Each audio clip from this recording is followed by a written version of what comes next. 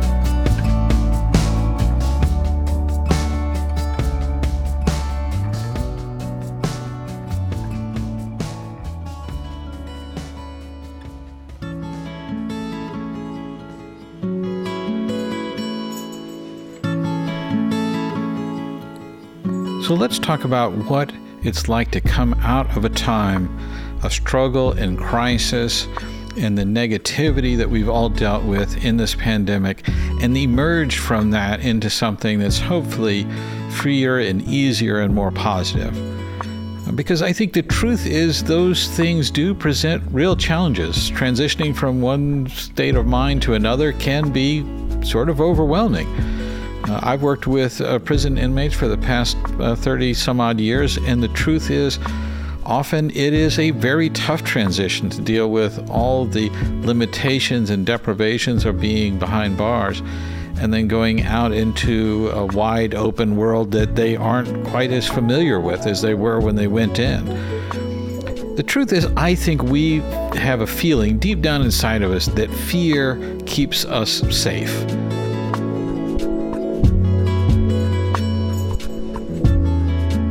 That it overwhelms us with emotions that drive us to be focused on the danger, and that somehow leads to smart decisions. I think being concerned causes us to make smart decisions. We, make a cold assessment of what's going on. We look at the math. We make smart precautions. We manage our level of risk. All of that's good. But fear has a way of overloading and overwhelming and sort of putting everything into a crisis. What's even stranger about fear is that fear is an emotion about something that isn't happening. We're afraid something will happen. And so we have emotions about a thing that we think is likely to happen. But it isn't happening now. And the fact that it isn't happening now creates a certain tension inside of us. And as things keep not happening the way we envision them through our fears, it keeps building that tension. We keep feeling more and more tension as we wait for that fear to finally realize itself. And eventually we have to deal with that tension and bleed it off rather than let it cause us to get into sabotaging or any kind of other negative, addictive type behaviors, any of those types of things.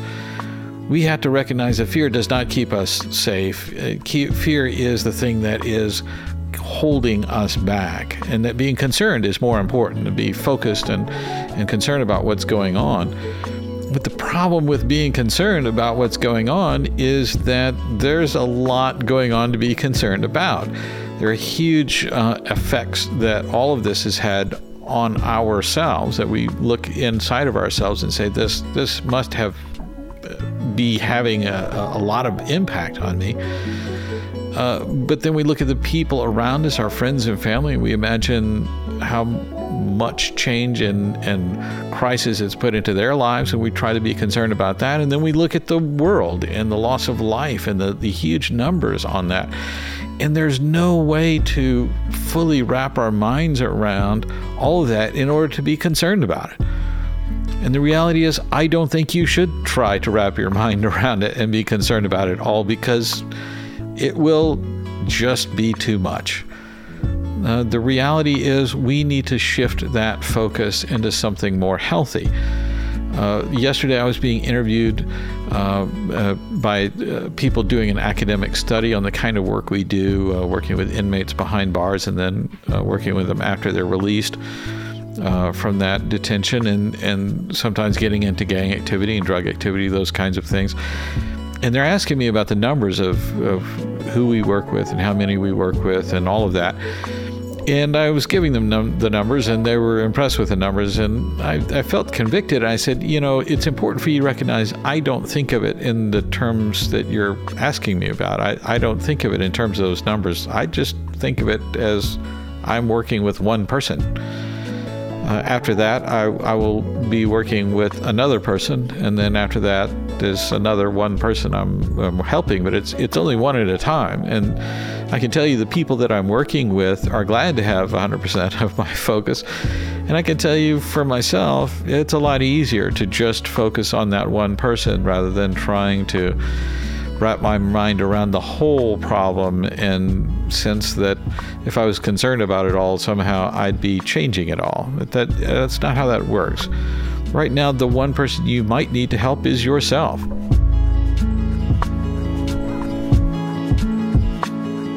And to have that focus turn inward and let that be the thing that you begin to do something about. And then as you go out from that, go out into your life and deal with other people, that you really just focus on that one person that you're talking with and dealing with, and how can you be a positive influence on that person's life. I want to quote the comedian Red Fox, which is a thing that won't happen often on Christian podcasts, but this is a brilliant quote, and I think it's really, really true. He once said, "Heroes are not born, they're cornered." And I think that's really, really true. Heroes are not born, they're cornered. Every heroic thing I've ever accomplished in my life started with me being cornered and having to fight my way out of that corner. And I think that's true for you in your life as well. Ephesians chapter 6 tells us to put on the full armor of God. And it says, so that you may stand your ground, and after you've done everything, to stand. That idea of you are cornered, you are embattled, you are dealing with all of these struggles. Stand your ground. Don't let this thing take you out, but instead find a way of fighting your way out of that. Recently, the author Greg Lavoie asked a question, and I think it's worth all of us taking a look at this. He said that imagine that you could program a subliminal message into your computer and it would flash at you 500 times a day. What would that subliminal message be?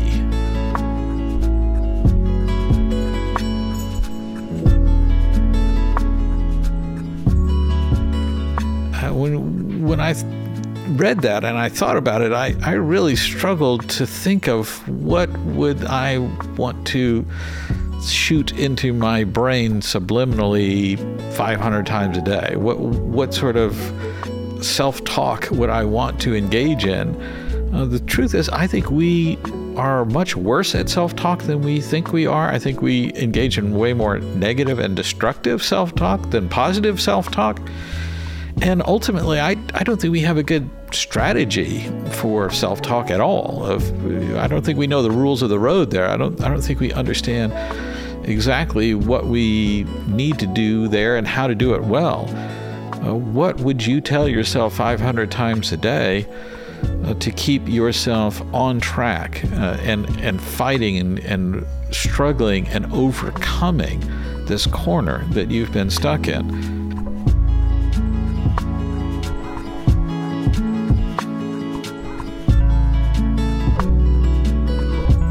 I think that's worth praying about and asking the Lord, what sort of things do I need to meditate on? The Bible actually says we should meditate. I've heard very little about that since, but David said, I meditate on your word day and night, Lord. And that sense of having that self-talk, that meditation, that thing that we focus on, really needs to change. And that's an area we need to grow in as we get out of this corner that we're stuck in. Hebrews 12 says, throw off everything that stands in your way and the sin that so easily entangles us. You know, that you have this negativity and the crisis and the struggle and the problems and the limitations and all of that. It stands in your way, and you have a choice. Are you going to stay in that corner, or are you going to fight your way out? And I think that starts with that self-talk, that meditating on the Word, that letting God change the way you talk to yourself. And when you change that, you start changing the way that you see other things. You tell yourself over and over again, here's how I should think of this situation, and here's how I should manage the struggle of what's going on around me. The truth is, for you, just holding ground is building muscle. If you're able to withstand all of these slings and arrows and all the problems and all the struggles, and you're able to hold ground, you're building muscle, and that muscle is what you will use to fight your way out of that corner, to overcome these challenges, to not be overwhelmed by them. The truth is, if you're able to get this far through this much of a pandemic that has affected the entire planet, if you've been able to withstand that and hold your ground, you are a living miracle. And it's important for you to look at yourself and say, I have done an incredibly hard thing. I have lived through this. I've done it by turning to the Lord and gaining strength. Of course, I have done it by having the support of people around me who care for me and encourage me. But the reality is, if you can stand your ground through this, you are a living miracle. And that means you have all the muscles and all the miracle power that you need to overcome all of these challenges, to transition into something new and different and better, that you will grow in ways you can hardly imagine. And maybe there's some things about you that will change forever. There may be some elements of yourself that you hardly recognize. You will look at yourself in the mirror and see an entirely different person, perhaps. But the truth is that person will be not only better, but I would argue that new you will be a truer version of you, that you'll discover things God had built into you and superpowers that were there all along. You've overcome a lot. Take a moment in this moment to celebrate that and to change that self-talk. We love you and we're praying for you. God bless.